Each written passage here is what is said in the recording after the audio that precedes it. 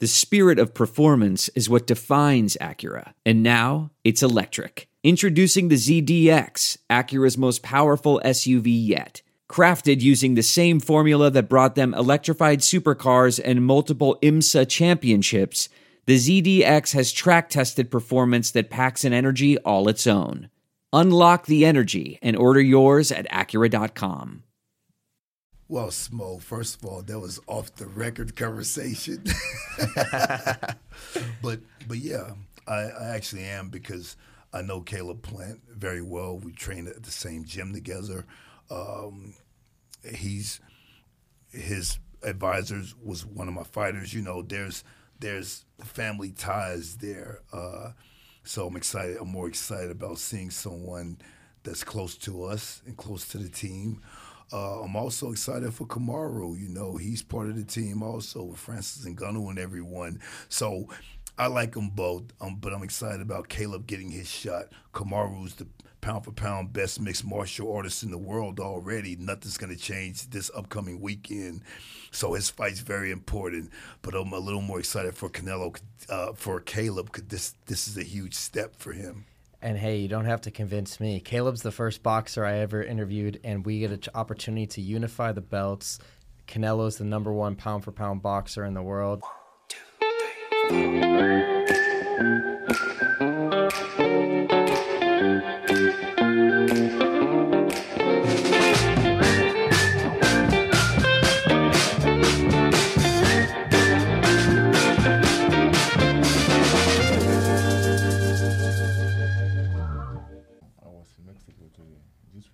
Canelo. I was in Guadalajara this weekend. Mexico town. Oh yeah, everybody. I know they. You know they love Canelo there. What were you doing in Guadalajara?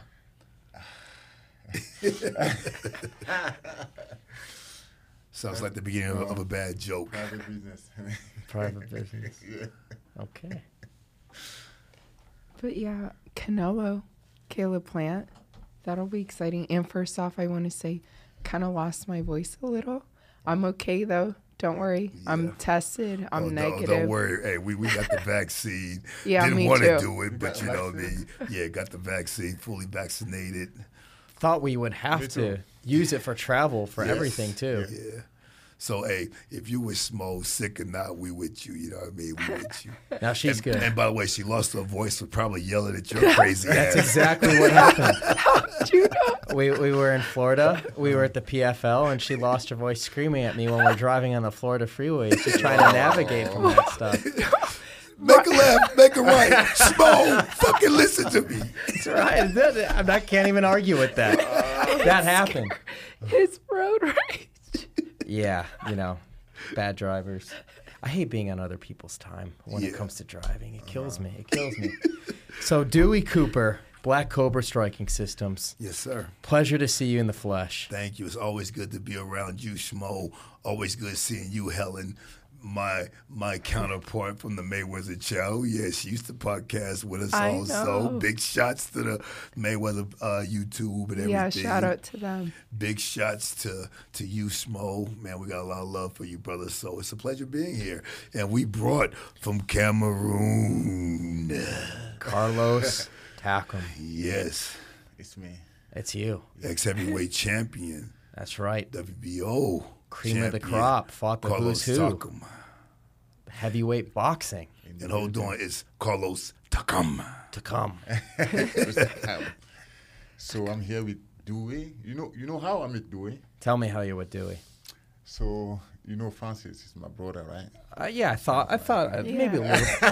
Of course. Francis Ngannou, that The heavyweight champion of the world. Champion of the world. I was with Francis. I asked Francis, I want somebody to make me part walk. He told me, yes, I know some good guy. You're going to like him. And the first time I met him, I was in Francis' house. I come only to visit. In the garage to visit. And he see me say, oh, Carlos, let's do a part. Let's walk in together. So I move my clothes. I stay with the gin. I have a gin, right? Yes. Okay. So I start to work with him. He said, oh, shit. Damn. He said,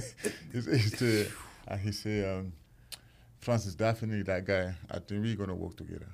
Yes, That's yes. Yeah, I'm at Francis Ngannou's house. We're in the garage. Francis and I were doing a little easy weekend workout. Carlos comes up looking like a rich NFL football player. Come on. Had the cool gear on, Louis Vuitton, Christian Vuitton. You know, Carlos, if you guys have never seen him out, man, he dresses to the T, man. He's sharp as hell. You know, remember, he's Cameroonian by way of France, so he got that cool-ass fashion. And he came in the garage, swole, looking like an NFL football player. And I was like, holy shit, that's Carlos Takam. And, you know, we worked out. It was awesome. He was punching hard as hell. Damn near broke my ribs. But, you know, it was awesome, man. Liar. So I imagine you are a sparring partner or training partner with Francis, at least when it comes to stand-up? Yes, you know, I trained with Francis since in Africa. Even when he was in Paris, he trained in my gym every time. When he want to box and he come to see me and with my coach and I asked to spar, you know. I trained with Francis, I don't know, he told you about that story, right? He told me the story. So one day we have a exhibition fight, you know, with Francis. You know, Francis, he don't like when you punch him. So my trainer told me, Carlos, go easy, right? I said, yeah, I'm gonna go easy, but you know, Francis, he's always want to kill somebody. So we start to train and we start to fight, the exhibition fight. So Francis, I know he don't like a body shot. Yes, I hate him in the body shot. I said he get mad. He get angry. He catch me in the corner in the ring. He start to punch me. Like I said, Francis, come on, man, calm down. I said, it's an exhibition. He said, I don't give a fuck. Yeah, but he lets Ryan Garcia and everyone take the Francis body shot challenge, but when it's you, he doesn't want to be touched. Yes. That's the good guy. I like him, my friend. My goodness. So you That's were what the story. So you've been training with him for years. Yeah, for years in Paris. In Paris. Yeah. So that means you're in the same gym with Cyril Gahn, who's the upcoming opponent too. No, God wasn't there yet. that was the first gym when Francis come in Paris. That's It was in before my gym. Francis was in Before, UFC. Yeah, before UFC. And one day he told me, Carlos, listen, I'm gonna try to fight MMA. That time I don't know what is MMA. I said, what is MMA? He said, martial art mix. I don't know, something like that. I said, okay, go ahead. So after a while, after 6 months or 1 year, he told me, I'm gonna sign with UFC. I said, okay. I don't know UFC. What's that? He said, I'm gonna go stay in Vegas, then start training with that people there. I said, all right, cool. And if I don't know, like 3 years after I hear Francis, they were speaking about Francis everywhere in the TV, in the radio. I called him. I said, brother, what are you doing in Vegas? He said, watch TV. So I watch TV. I see that big guy, UFC, MMA. I said, wow, damn. I said, come on, man, definitely. I respect, you know, everything you do. I remember when you was here in France, you tried to boxing, you tried to be professional boxing, and then you told me one day I'm gonna be a MMA fighter. So I believe in you, you know. Every time you told me I'm gonna do that, I said, let's do it, go do it. So now, my brother, he's the heavyweight champion in MMA, UFC. Yes. So definitely big respect, you know. And he's a movie star now too. Yeah. Fast and the Furious. Yes. Yeah, that's cool. And I'm sure many more to come. Yes. And he's so sorry. I won't talk as much just because my voice. But when we interviewed him, he still says he has his boxing dreams still, though. Yes. Of course, because he wanted to box first. So Yeah. anytime it's something you want to do, it's definitely going to be there until, of course, he satisfies that hunger in him for boxing. And I'm hoping it happens. No, he started I know. boxing. You know, when we was sitting in Sooner Africa, than we later. always dreaming to be a champion, you know, to be a world champion in the boxing, like Francis, like me, you know. Every time we were speaking about boxing in Africa, because I started boxing before Francis, when I was in national team. Francis was not in national team yet. So after I fly to Olympic Games. Yes. Yes, at that time after Olympic game, I hear they told me like, yes, they come and have a new heavyweight champion in the city. They were speaking about Francis, but that time I don't know him. I don't know him yet. So after a while, I hear they was told me like, yes, you know that heavyweight champion from Cameroon in Africa. I said yes. He said he's here in France. I said okay. I tried to meet Francis. That way, when I met him, we become friends. So was this, because you were an Olympian, was this the Athens Olympics, 2004? Yeah, 2004 in Athens, Yeah, you've been around for a while. Yes. Yes, people don't realize. I've been around for a while, but I started boxing, I was 22, too late.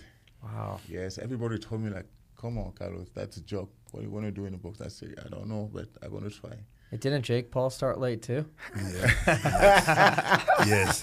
But Jake Paul wasn't an Olympian. Jake Paul's my guy. BJ Flores is my guy, but different, he went through the amateurs, went through the nationals, got to the Olympics, and has had a long professional career.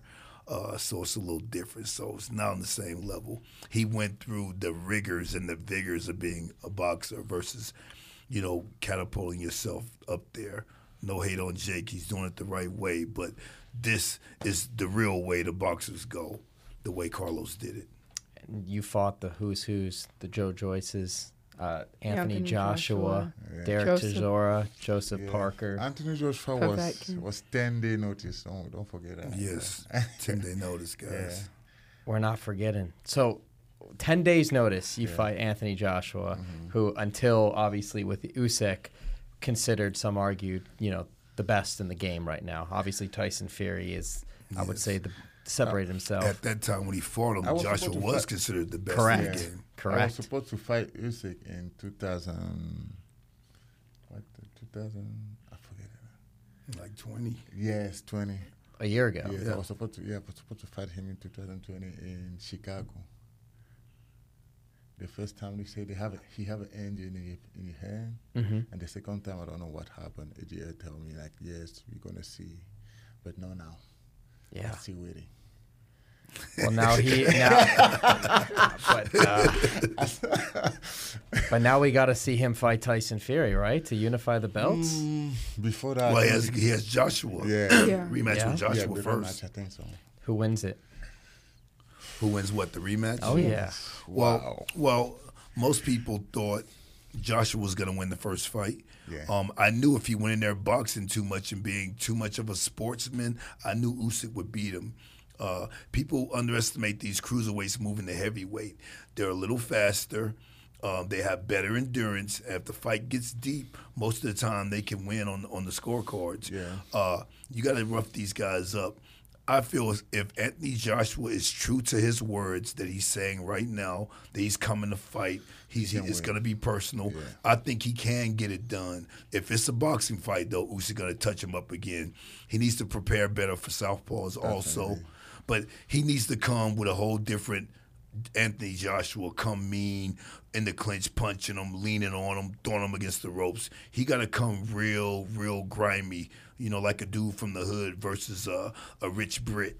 And we'll see. I think he can do it, but if someone had a gun to my head, I would probably say he's going to go back to the gentleman boxing at some point and probably get beat on the scorecards again. For me, I think if the fight go by decision, is he gonna win again? Yes, definitely.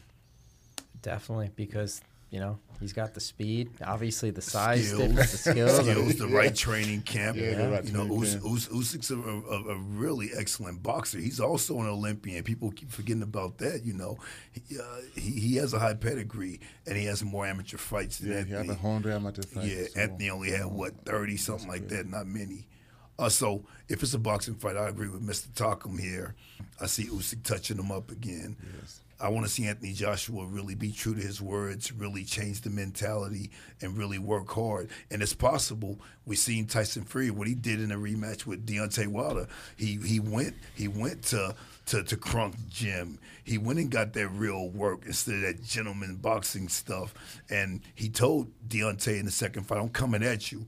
And no one thought he was, and he did. So people can change if they're willing to put it in their minds, their hearts, and their spirit. So, Dewey, I want to ask you something.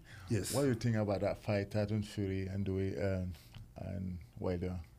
The last one? It was the fight of the year, like they say, or no?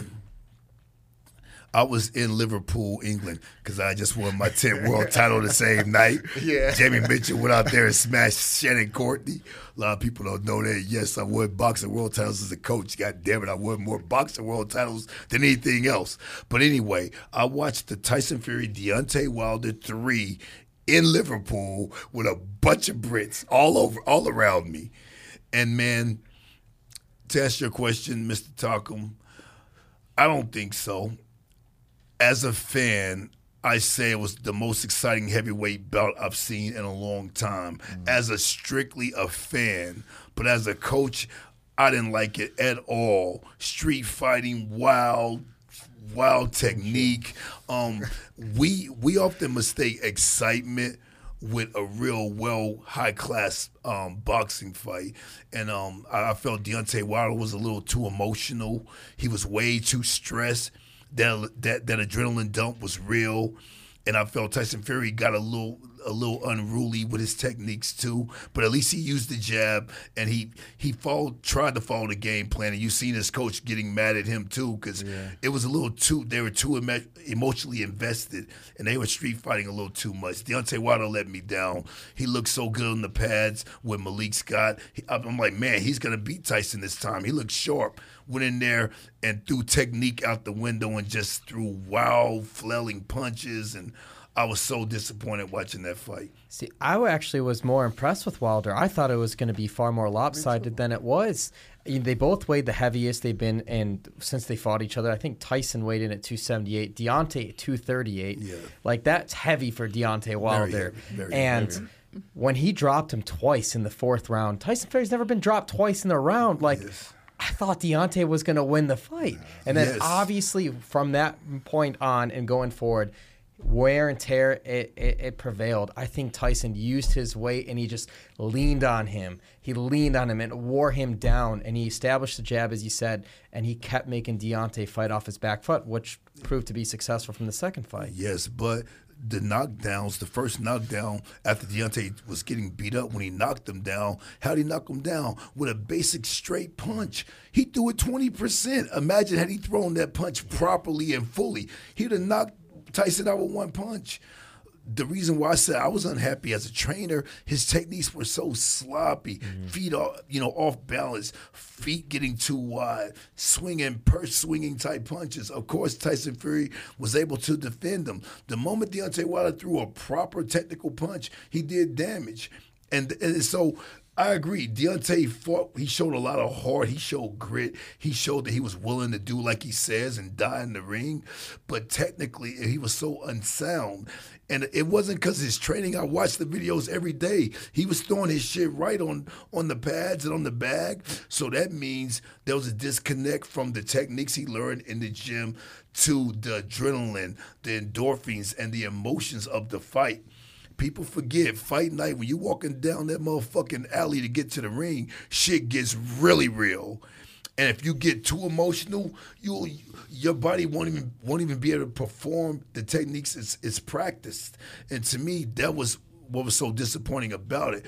I agree, exciting fight. Deontay Wilder showed heart and balls, but he didn't show brains because he didn't stay focused and throw his techniques properly. I really felt if he threw his right hands a little straighter, trusted his jab, not getting so frantic with the jab into the body, getting all out of position and shit, he could have got Tyson Fury. I felt like Tyson Fury wasn't as sharp as he normally was, and I was surprised he wasn't as sharp as he normally is. That night was the night for Tyson Fury to fall, and Deontay just didn't have the technical supremacy to do it. That's why I was unhappy with the fight. Exciting fight, though. Very exciting fight. So putting it all full circle, when it's all said and done, whether it's Usyk, whether it's Joshua, whether it's Fury, this time next year, who's got all the belts?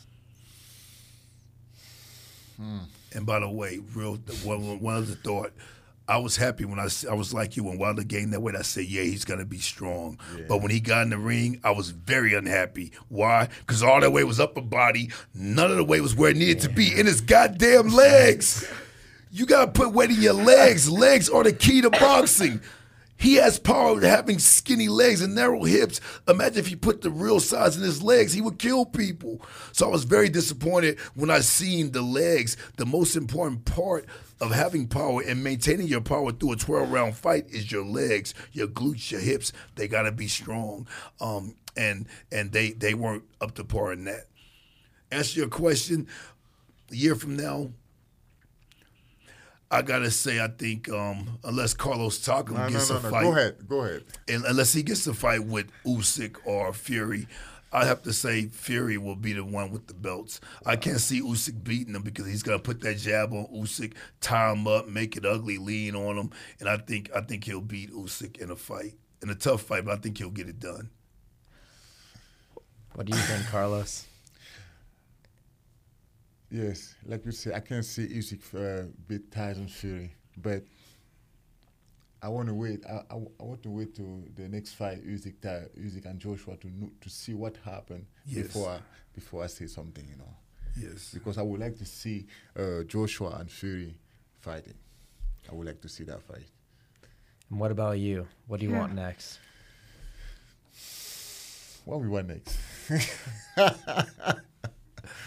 In a perfect world, normally I was supposed to fight that guy, Trevor Bryan, WBA heavyweight title. That's what I want to see. So Don King's heavyweight. We're gonna make that fight in February next year. Excellent. Yes. All right, there it is. That's what we wanted. Yeah, remember, Trevor Bryan has the WBA heavyweight title right now, and that's the fight I would love to see. I was supposed to fight him in next summer. Yes. Next month. He's not ready for the fight in next summer, so we put the fight in February. Put the fight in February. And then Francis is fighting in January. January 22nd, UFC 270. Man. And I'll just say this right off the bat, too. Like, you know, feel free to chime in. Everyone talks about the greatest heavyweight of all time in MMA, and a lot of people say Stipe Miocic. Well, DC was able to get a trilogy fight.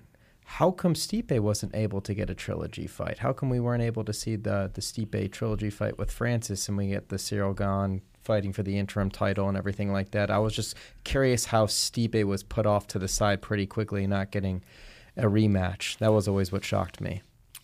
I call that the invisible political machine. For some reason, the political machine, the system that makes everything the way it is, just didn't want to see that. Francis expected it. You know, Francis was willing to definitely do a third fight with Stipe. And we kind of thought that's what it would be if it weren't John Jones.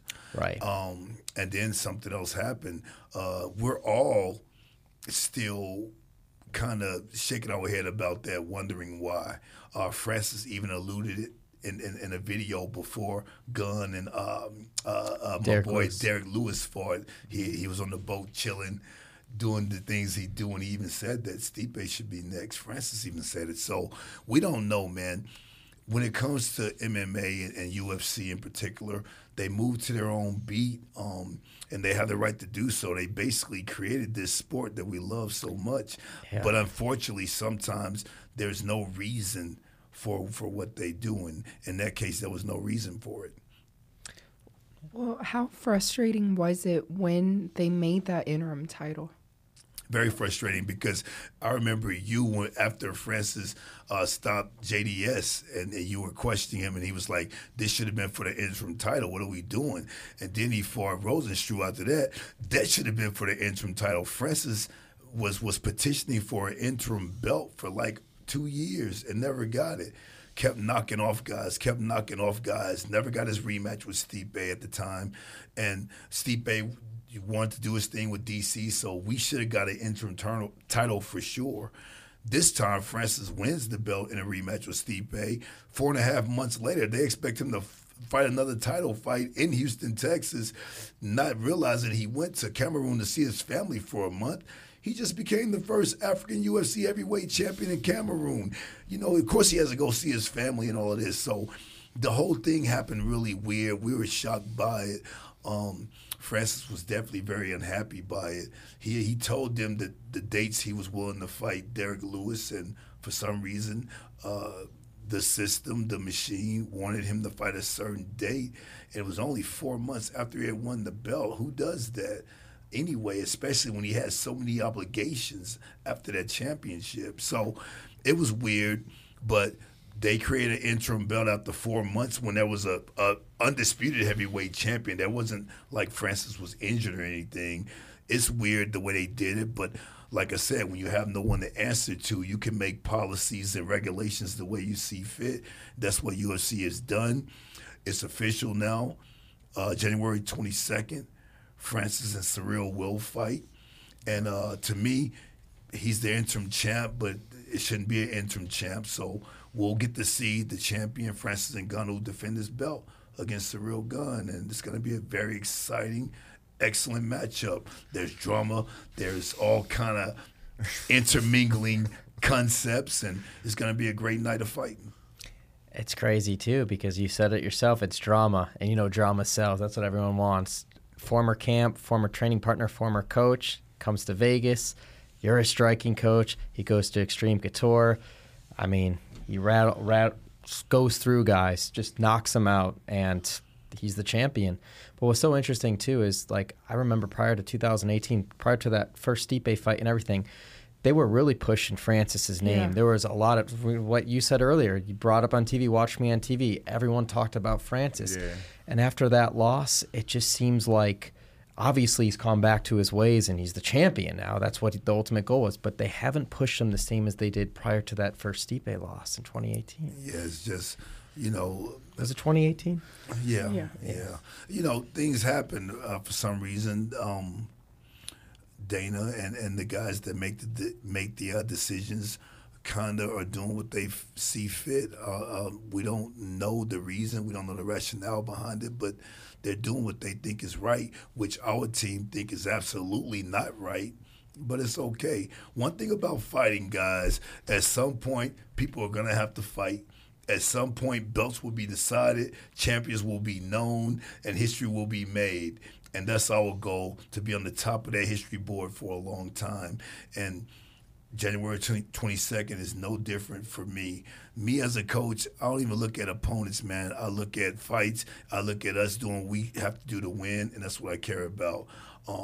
Because Gunn is definitely a formidable opponent, and whether he got there skipping the line or not, that's the reality of it. Francis already agreed to fight him, so it's going to go down January 22nd, and we're going to prepare Francis best we can to be victorious, and that's what we plan on being. And he's going to win. 100%. Yep. I'm excited. I'm excited. What was your reaction to a couple weeks ago to John Jones is in town? He gets the Hall of Fame acceptance. And obviously this is someone, too, that Francis has in the back of his mind for the future, Mega for fight. legacy, for mega fight, know. everything. Mega. Allegiant Stadium, Yes. it could have been there. And obviously the news happened, you know, the charges against John Jones and everything like that. You know, they put him down in the ranking system. He went from the number 2 pound for pound. Now he's dropped to the 4 pound for pound. What do you make of the whole John Jones situation? Actually, I don't even need that. I just want to think, do you still think in the back of your mind that John Jones will meet Francis Ngannou inside the octagon at some point with a belt on the line? If John Jones wants to and is willing to make the proper steps to make it happen, absolutely. It's all John, man. You know, sometimes our greatest assets that makes us great are also the same things that makes us make the wrong choices. You know, John Jones feels like he's a king. And when you feel like you're a king, sometimes you feel like you don't have to answer to anyone. And the moment we get to where we don't have to answer to anyone, sometimes we can make mistakes. And we just hope, first of all, I'm a straight black man in America, African American, real proud about I'm real proud about the African thing. And so I hope John Jones really, and I'm dead serious right here, this is no cap, I hope John Jones really gets his life in order and be a productive member to this society that we live in, because too many times we get viewed a certain way. And I really hope he stops adhering to these stereotypes that we have to go through. Not all black men beat their women or don't take care of their kids and all of that type of shit. I was late today picking up my daughter from school, basketball practice. So bigger than this fight thing, John Jones is a brother. I support him. Hopefully he'll do the right things to get on the right side of righteousness. And if he does that, he can definitely get into a fight with whoever he wants, because he does deserve that. He hasn't been beaten in the UFC. He deserves to be able to fight Francis or whomever he selects. Just like if Habib were to come back, he could choose who he want to fight. John Jones is the greatest MMA fighter of all time up to this point, until Francis surpasses him. So hopefully he'll get his stuff together, and after that, Francis definitely wants that fight. The world deserves a fight like that, and hopefully we'll get it. Yeah, John Jones has been spending all this time building that body. Talked about building that strong base. I'm watching him deadlift. I'm watching him squat, getting those legs right, getting him strong. Yes. But even after just seeing how Glover Teixeira won, it just reinforced in the back of my mind, man, John Jones is truly the GOAT of this sport. He's the LeBron James of this sport, or the Michael Jordan of this sport. And we have to, as a fan, I have to see him at heavyweight. And man, oh man, there's no better fight to watch. If you just think about it right now on paper, Francis Ngannou, John Jones. Yeah. And I know that's what Francis wanted as well. Yeah, for sure. Right now, since we have a real fight, Cyril Gane is all we care about. Right. But of course, a fantasy fight would be John Jones and Francis. And I already know what's going to happen in that one anyway. But yeah, if it happens, it'll be great for the fans of MMA to see. But the big positive here is Francis isn't losing out in the bank account here. It's not like he's stripped from a title. The gold is on the line. You have the storyline too. I think, if anything, it's going to add the hype to it, because there's two belts on the line, the interim and the real deal, which Francis has. So I'm extremely happy about that. Yeah, for sure. But it's a great matchup. And remember, Cyril's a big man, too. So to see two big Goliath dudes fighting it out, you can't get any better than that. And let's be real, too. The first fight with Derek Lewis, it wasn't the most exciting heavyweight fight of all time as well, too. So I like that things kind of work themselves out. Hindsight's 50-50, but at least where we're at today, January, UFC 270 in Anaheim, that's going to be a hell of a card, and especially too. I think this is the first time the UFC is fighting in California since the pandemic started as well. Yes, I think you're at the last one. You and Francis went to the last fight in UFC. What wasn't it? Acosta and my guy Marvin Vettori. Yes. No. It was Acosta and my guy who's now in Bellator. I can't even, Yoel Romero. Yes, Romero. They were at that fight. And sorry, I know your name, I'm thinking about shit. But yeah, they were at that fight in California. So, yeah, that was huge. So this week is a huge week. I don't know if that we were catching ourselves talking about it. Canelo Plant, Usman, Covington too at MSG. This is like a fight fan's dream right here this weekend. Super Bowl of fights. Yeah, so I hate they're the same. I wish they would have split them up a week apart, man. I know, right? God. But I think the last time the UFC was in New York, there was a Canelo fight too, when it was the Nate Diaz Masvidal fight. Earlier or later or something. They waited. They waited to have Canelo walk till after the Diaz Masvidal fight. So I think the same thing's going to end up happening too. Yeah, maybe. But like I said, man, when Canelo comes to town, it's going down. And Caleb Plant, he's a real one. Don't be surprised, man. Don't be surprised. Everyone puts it in the category of this is just, he might just be like a little bit better version of Billy Joe Saunders, but it's going to end in the same way, type of way. Obviously, Canelo's going to wear him down and beat him. And, do you see it differently, though? If he's a little bit better than Billy Joe, you better strap up and be nervous as hell, because Billy Joe was right where he needed to be. Yeah. One thing I will say, Caleb is not going to quit because he got hit hard. Right. Caleb is not going to quit because something got broken. Guys, it's a fight, and once the bell starts, things get broken. are we gonna just stop fighting because it happens? No, and I know for sure Caleb will fight to the end. So it'll be a little different than Billy Joe, regardless, because Caleb is gonna let his hands go. He can move. He can box. He has the size advantage, and he has a big heart, man. And Coach Larry Wade, all his coaches have really prepared him very well, man. I can't wait to see it. I can't wait to see it. He has a huge chance to shock the world. One thing I will say, it won't be an easy fight for sure. I really think Canelo going to win that fight, but I don't think he's going to win by decision. He's going to be win by KO. Yeah. I give him 10 rounds. Yeah. You know, it's possible. 10 rounds is a good fight, you know. Yeah. Like I said, I'm a little biased because I know Caleb and my heart is with him, but I just know, man. I know his story. I know how he came up. He used to kickbox too, so, you know, I got love for our kickboxing brethren. He got a chance, and I'm rooting for him. I'm rooting for him to put the upset. Canelo's arguably the best boxer in the world. I like Terrence Crawford in that regard. Yeah. But, yes, pound for pound, probably number one right now. It's hard to dethrone the number one guy, so it's definitely a huge task for Caleb Plant.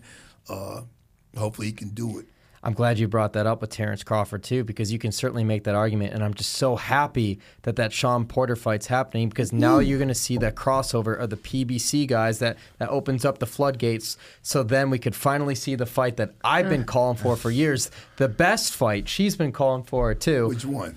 Come on, Errol Spence Jr. and Terrence Crawford for the best welterweight on the planet. That's the fight to make. Yes. That's the best fighting the best. Yes, well, I'll tell you what, Sean Porter and Terrence Crawford is damn close. Oh, yeah. Sure. Well, especially the way Sean Porter fought against Errol Spence, too. Yes, I'm telling you right now, that's 1A, 1B, because I'm trying to tell you, Terrence Crawford and Sean Porter are about to go to war. I can't wait. And November I actually 20th. like the style matchup of Porter versus Crawford better than the Errol Spence Crawford matchup, because we know Crawford is going to come with that power boxing, elusive style, switching stance, and we know Porter bringing that pressure.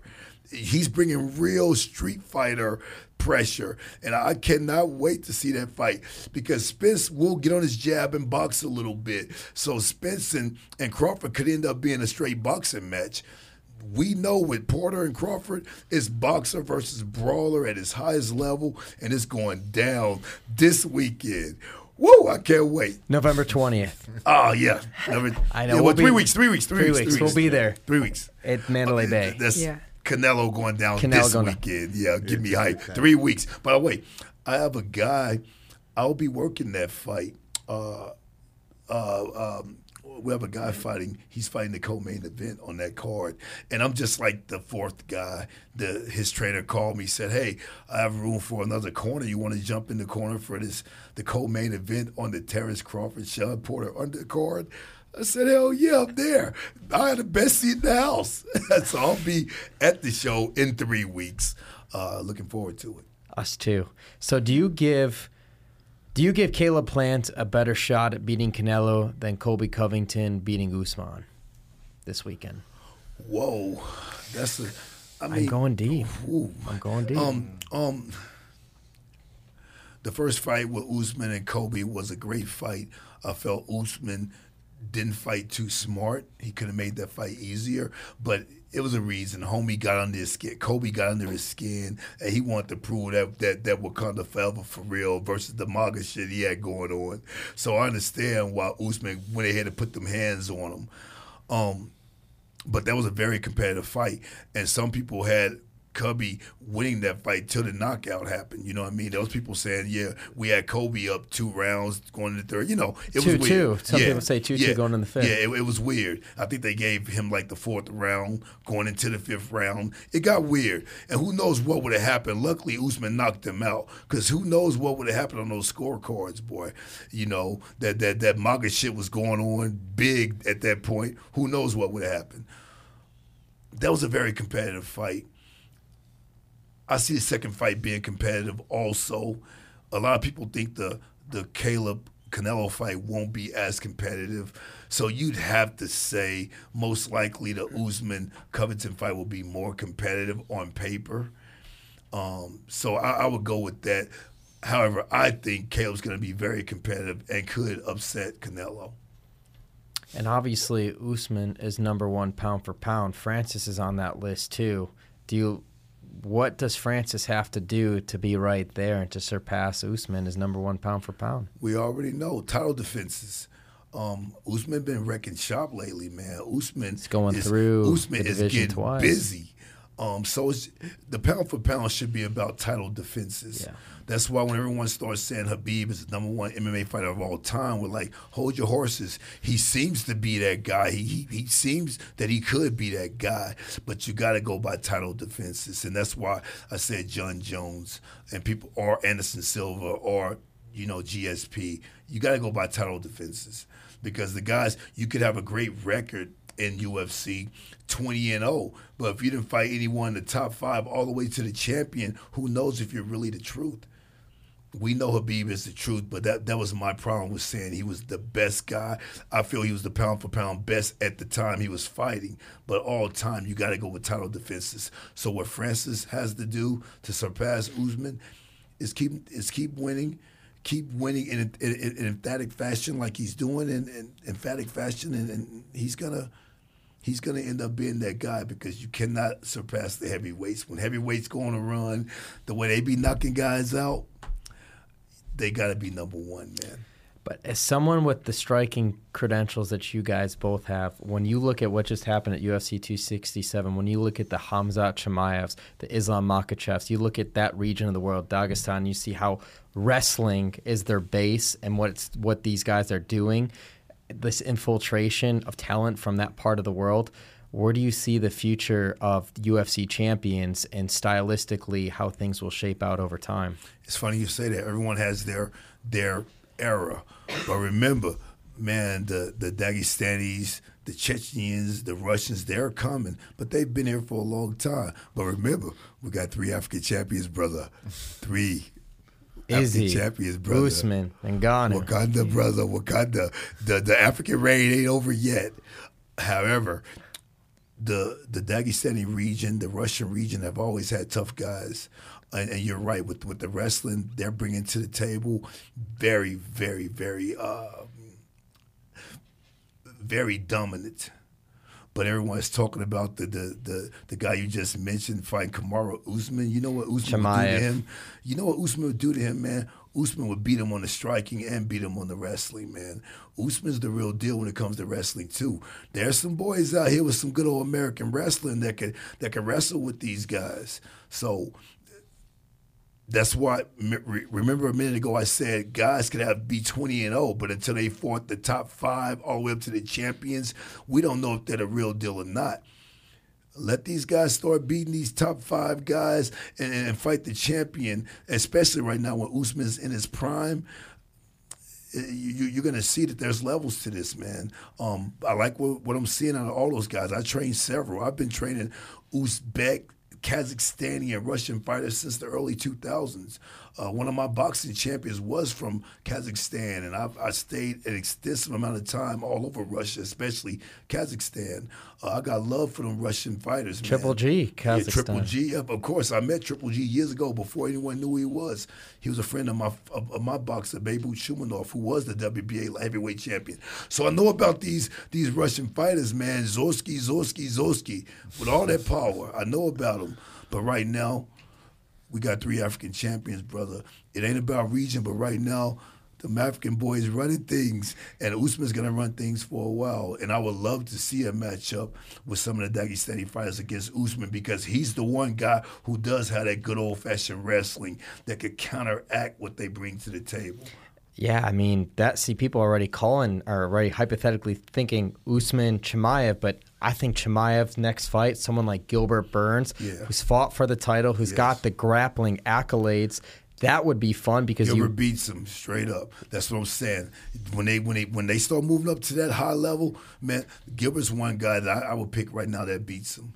I want to see that fight. Yeah. I want to, because that's the measuring stick. He beats Gilbert, then I'm willing to see him fight for the title next. He needs a few more fights. He needs about a year or two before he's really for that next championship. The guy has literally taken 2 strikes in 4 UFC fights, only one of them being significant. He hasn't even been touched yet. Yeah, but that's because he hasn't fought a guy with a well-rounded game and does have some wrestling. If you have no wrestling, these Dagestani guys are gonna mop the floor with your ass. You ain't got a shot, straight up. No shot. You got to have some wrestling. So that's where the well-rounded skills come in, and you got to have a good wrestling base. Usman has that wrestling base. Burns has that ground game and explosive power with his striking. So guys like that, I want to see Chimaev fight to see if he's the real deal. I think they're being way too premature with that. He needs a little more time because, as Francis knows, as Carlos knows, when you're fighting and just beating people up too easy, what are you going to do when you finally get hit in the mouth and a guy defends a takedown? Or you're going to start doubting yourself? We haven't seen him in disadvantaged situations. We've seen Khabib get hurt in fights. We've seen him have to almost get choked out against Poirier. And we've seen what he does at that moment of adversity. He gets stronger. Everyone ain't Khabib, and I got to see this guy get in those positions before I could crown him as the up-and-coming new dude. That's fair. Who do you think's got more hype behind them, or who do you think? Let me put it to you this way: who do you like more between these two guys, Islam and Chimaev? Who do you think fights for the gold strap first, or who do you think becomes a champion first? If you think either of them will, I like Islam. I like Islam better because he's been showing that body of work way longer.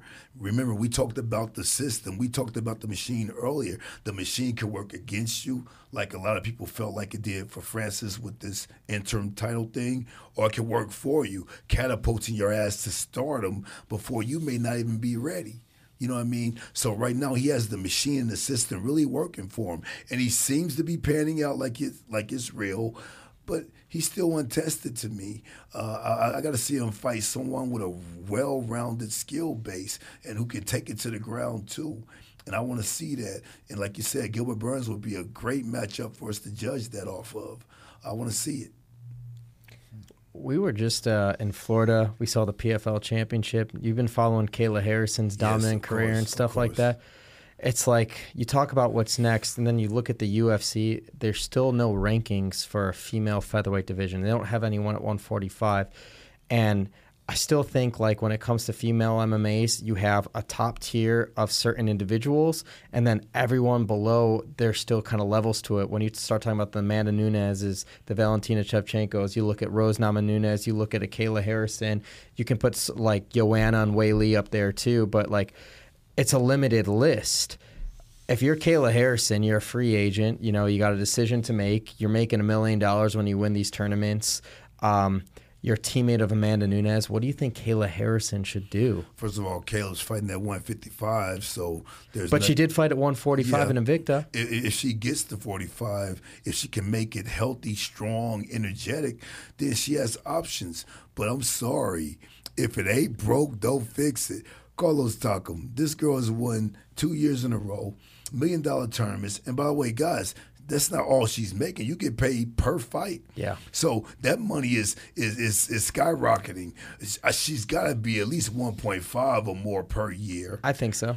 Plus sponsors and all that. I'm talking about just fight purses. She's smashing everyone in the company. She hasn't, she finally got to a second round? Yeah. I mean, this girl killing everybody. Yeah, this girl, Kayla Harris. She's a 2-time Olympic gold medalist for judo. So she's not known for her hands, but she's taking everyone down and she's slamming them. She's smashing them. Slams them, grounds and pounds them, submits them. I mean, you're in the PFL, a good company. PFL is gaining momentum. You won 2 years in a row, $1 million tournament. You're a 2-time champ. You're a free agent. Come back next year. You're going to get more money per fight. You still win the $1 million at the end of the year. I mean, if it ain't broke, don't fix it. You train with the UFC champ Amanda Nunes. Unless you want to bang against your friend, what's the point? Are the UFC going to give her a multi-million-dollar deal right out the blocks? Probably not. Get that money. Get that money. at least 2-3 more times. Be the 5-time PFL champion. And if the demand is that great for you and Amanda to fight at some point, you guys do it for the world and make a boatload of money for it. There's no way I would move anywhere else because who's going to beat her at this time? And in those other companies, who's going to beat her in there? She grabbed you, man. She's like Ronda Rousey 2.0. When she grabbed you, man, it's a done deal. She's strong. I love her bravado. And she works hard, man. So I like what she's doing. And I would stay with PFL for sure.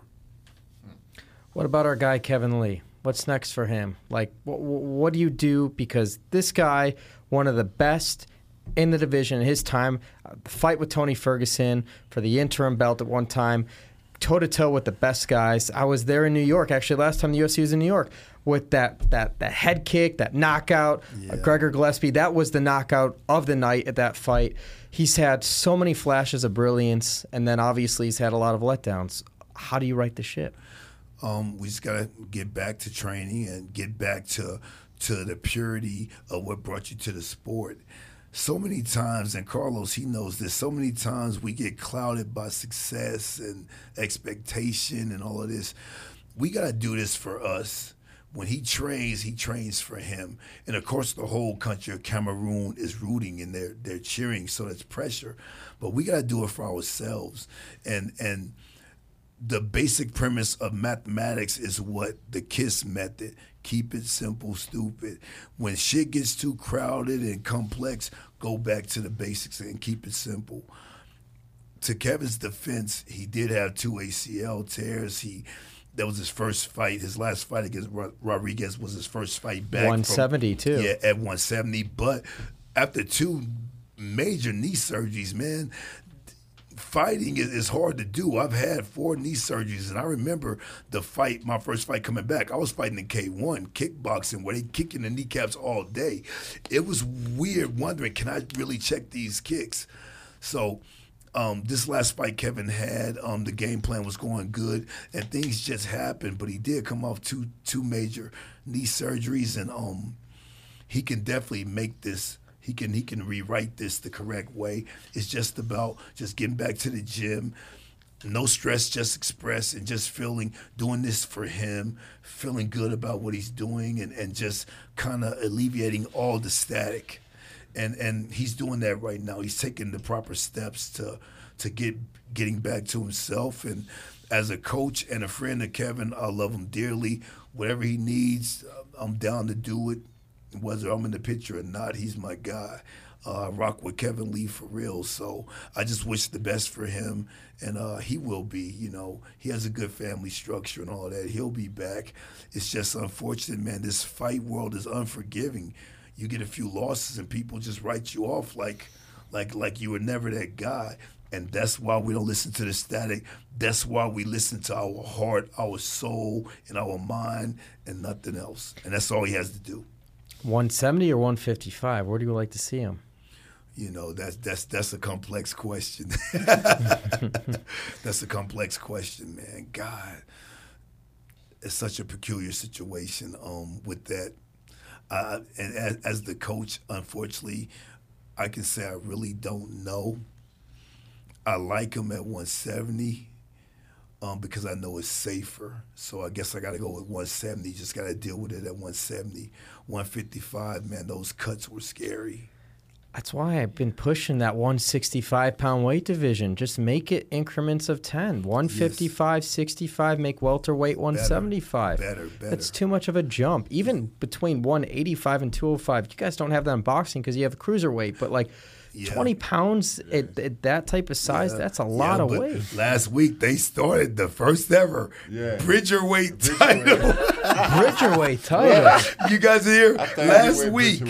It's light heavyweight, cruiserweight, bridgerweight, then heavyweight. Oscar Rivas just won the Bridgerweight title last week, and the Bridgerweight title was named after a kid who it was a little boy who saved his drowning sister or saved her from dogs, or it was a crazy story, like a heroic story. A little kid fought off dogs or something to save his sister. Oh, I know. Is that the one who's got the scar on the face? I know who that is. And they named that belt after him. Well, Wow. I'm So happy that's about that. awesome. I'm happy about that story. Yeah. That's a great story. Yeah. What's the weight? 200 to 220. That makes it interesting because Deontay Wilder could Wilder's fight in weight. that. Deontay Wilder's weight. Exactly. Is that the future of Deontay Wilder's fights? come on. Bridger? I doubt it. He's heavyweight champ, 40 wins, 40-something knockouts. I doubt it, but there is a new weight class, sir. So the reason why I bring that up, if boxing could do it, so can mixed martial arts. Get the goddamn race right. 25, 35, 45, 55, 65, 75, 85, 205, and heavyweights. Let's go. So, Carlos, with all the dogs that you've been inside the squared circle with, like, who hits the damn hardest? This is a question that asks me every time. Come on, man. Carlos said, nobody, brother. Wakanda. Well, I mean, I'm opening this up for, Wakanda Francis Ngannou. Is he up there? I basically, if I could steer this question in a better way, it's like I want to know the difference between the MMA power and the boxing power. It's different. Yes. It's different for Yes, sure. it's different. But for that question you just asked me, I'm going to. I have someone, Mike Perez. You know Mike Perez? Mike Perez? I remember Mike Perez. Mike Perez. I fought with him in Montreal. That guy was. Man, Oh my God. He was hitting hard, huh? Yes. Ooh. To him say that, he must have been hitting hard. I'm telling you. Yes, that guy was powerful. Yes, Mike Perez, that guy. Since I fight Mike Perez, I never fought somebody like this. Okay. Yes. So you answered that pretty simply. Yeah. You knew the answer right off the bat. In the dream fight, Carlos, dream fight, all time, not just the fighters of today. Yeah. What heavyweight would you have loved to fight? You know, Muhammad Ali, we were supposed. Joe Frazier, Joe Frazier. Joe Come Frazier. on. Yes. What? Yes. Joe Frazier. We had Ali's grandkids in the podcast too. We had Nico and Biagio too, and Nico's now 2-0. Yes. I think he just needs to get that head movement and that defense up a little bit. But Yeah, just keep training, keep doing what Top Rank's doing with him. We'll see. carrying on the legacy. I mean, that's what counts too, right? Yeah. But sir, why Joe Frazier versus Ali? No, come on, stop. Yeah, why Joe Frazier over Ali? I cannot say nothing now. Yeah, okay. This is secret. Come on, man. Okay. It's gonna be official, so I can. Yes. Okay. Hey guys, I'm sworn to secrecy. Don't worry. Yes. Coming soon. Coming soon. Anything that you want to plug that you can plug that right here, right now on the podcast. We really appreciate you guys coming on. In December, we were supposed to fight Tyson Fury last December. in Yes. London. During the pandemic, Yeah. we were this close to signing a fight with Tyson Fury. I was so So they excited for it. canceled the fight. Yeah. So I just want to say, I'm still waiting for Tyson Fury for that fight. And we know we're gonna coming back. Don't worry. Yes. We're coming back after the fight in February. You know what's gonna happen. Yes. Okay. And since we're talking, I'm gonna take over your show, Schmo and Helen. Carlos, you're from Cameroon. Francis from Cameroon. How are we gonna really improve the boxing? We'll speak strictly boxing, the boxing in Africa. What do we have to do to really? There's been some great fighters, Zuma Nelson, several guys, but per capita, what kind of movements we have to make to help improve the overall boxing training and boxing development in Africa? Why you ask me that question? It's a great question. It's a great question. I want people to know. I'm not trying to put you on the spot. No, I know. I understand. The last time I was in Africa, I made a tour in Africa, Congo, Cameroon, Gabon, and Rwanda for the same question. They asked me the same question in Africa. So I told people in Africa, I'm here now today because I really want to find the real boxing, because in Africa everybody want to be champion. Yes. but they don't have an opportunity. You know, they don't give them that opportunity to be champion. We don't have a gym in Africa. You know, we don't have a gym in Africa. We have nothing. So everywhere I go in Africa, like in Congo, in Cameroon, I try to build something. I try to put a gym in Congo. I try to organize a fight in Congo to see what I can do to help people in Africa to be champion for tomorrow. Yes. So I try my best, I try my best to do everything I can Of course. in Africa to help them too. So if you're listening to this show, we give money to all different things.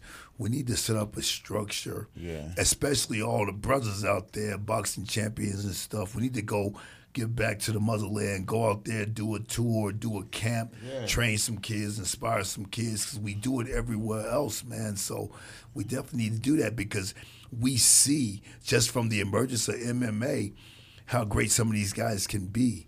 And boxing also. So we really need to get back there. And I've been talking to Carlos about that. I can't wait to go to Africa and train the kids and all of that. I called you the last time I was in Congo. Yes. In that place, the place where Muhammad Ali and he was in Zaire. Yeah, in Zaire. Where Ali and Foreman fought. He was in the stadium and he called me. Look where I am. I showed you the picture. I showed you everything. I said, we here to make the same fight like Muhammad Ali and Joe Frazier. We want to make the same thing in Congo. And people in Congo support us.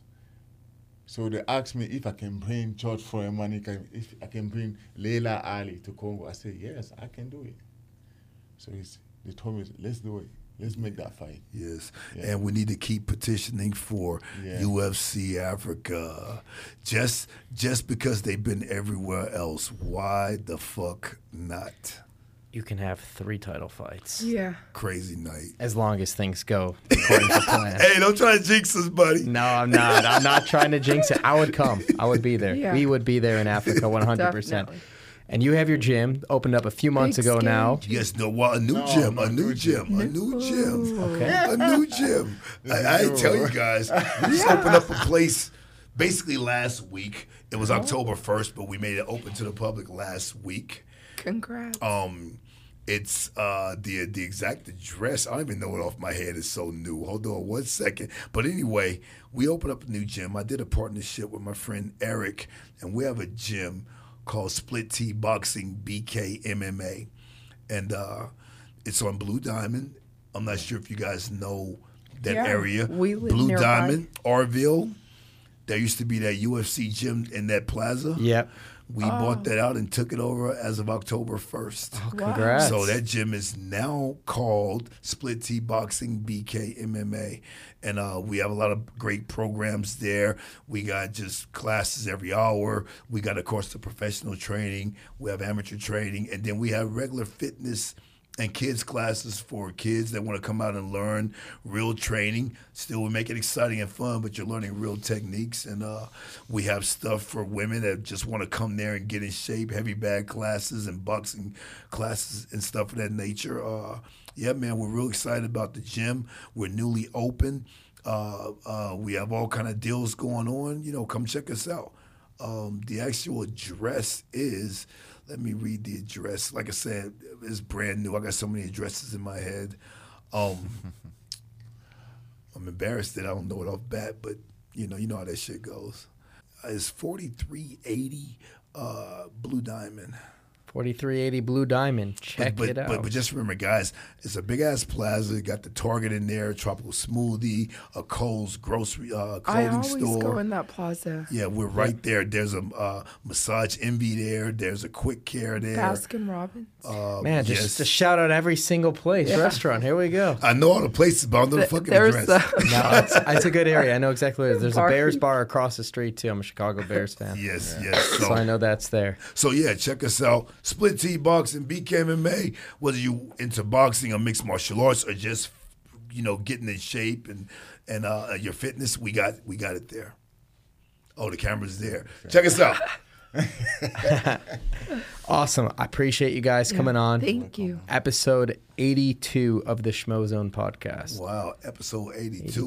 Schmo, you're not going to talk about anything controversial like Joe Rogan being banished by the media for his for his take on the vaccine or anything weird, any real life topics we want to talk about so people can see our worldwide broad perspective on real shit. What we doing?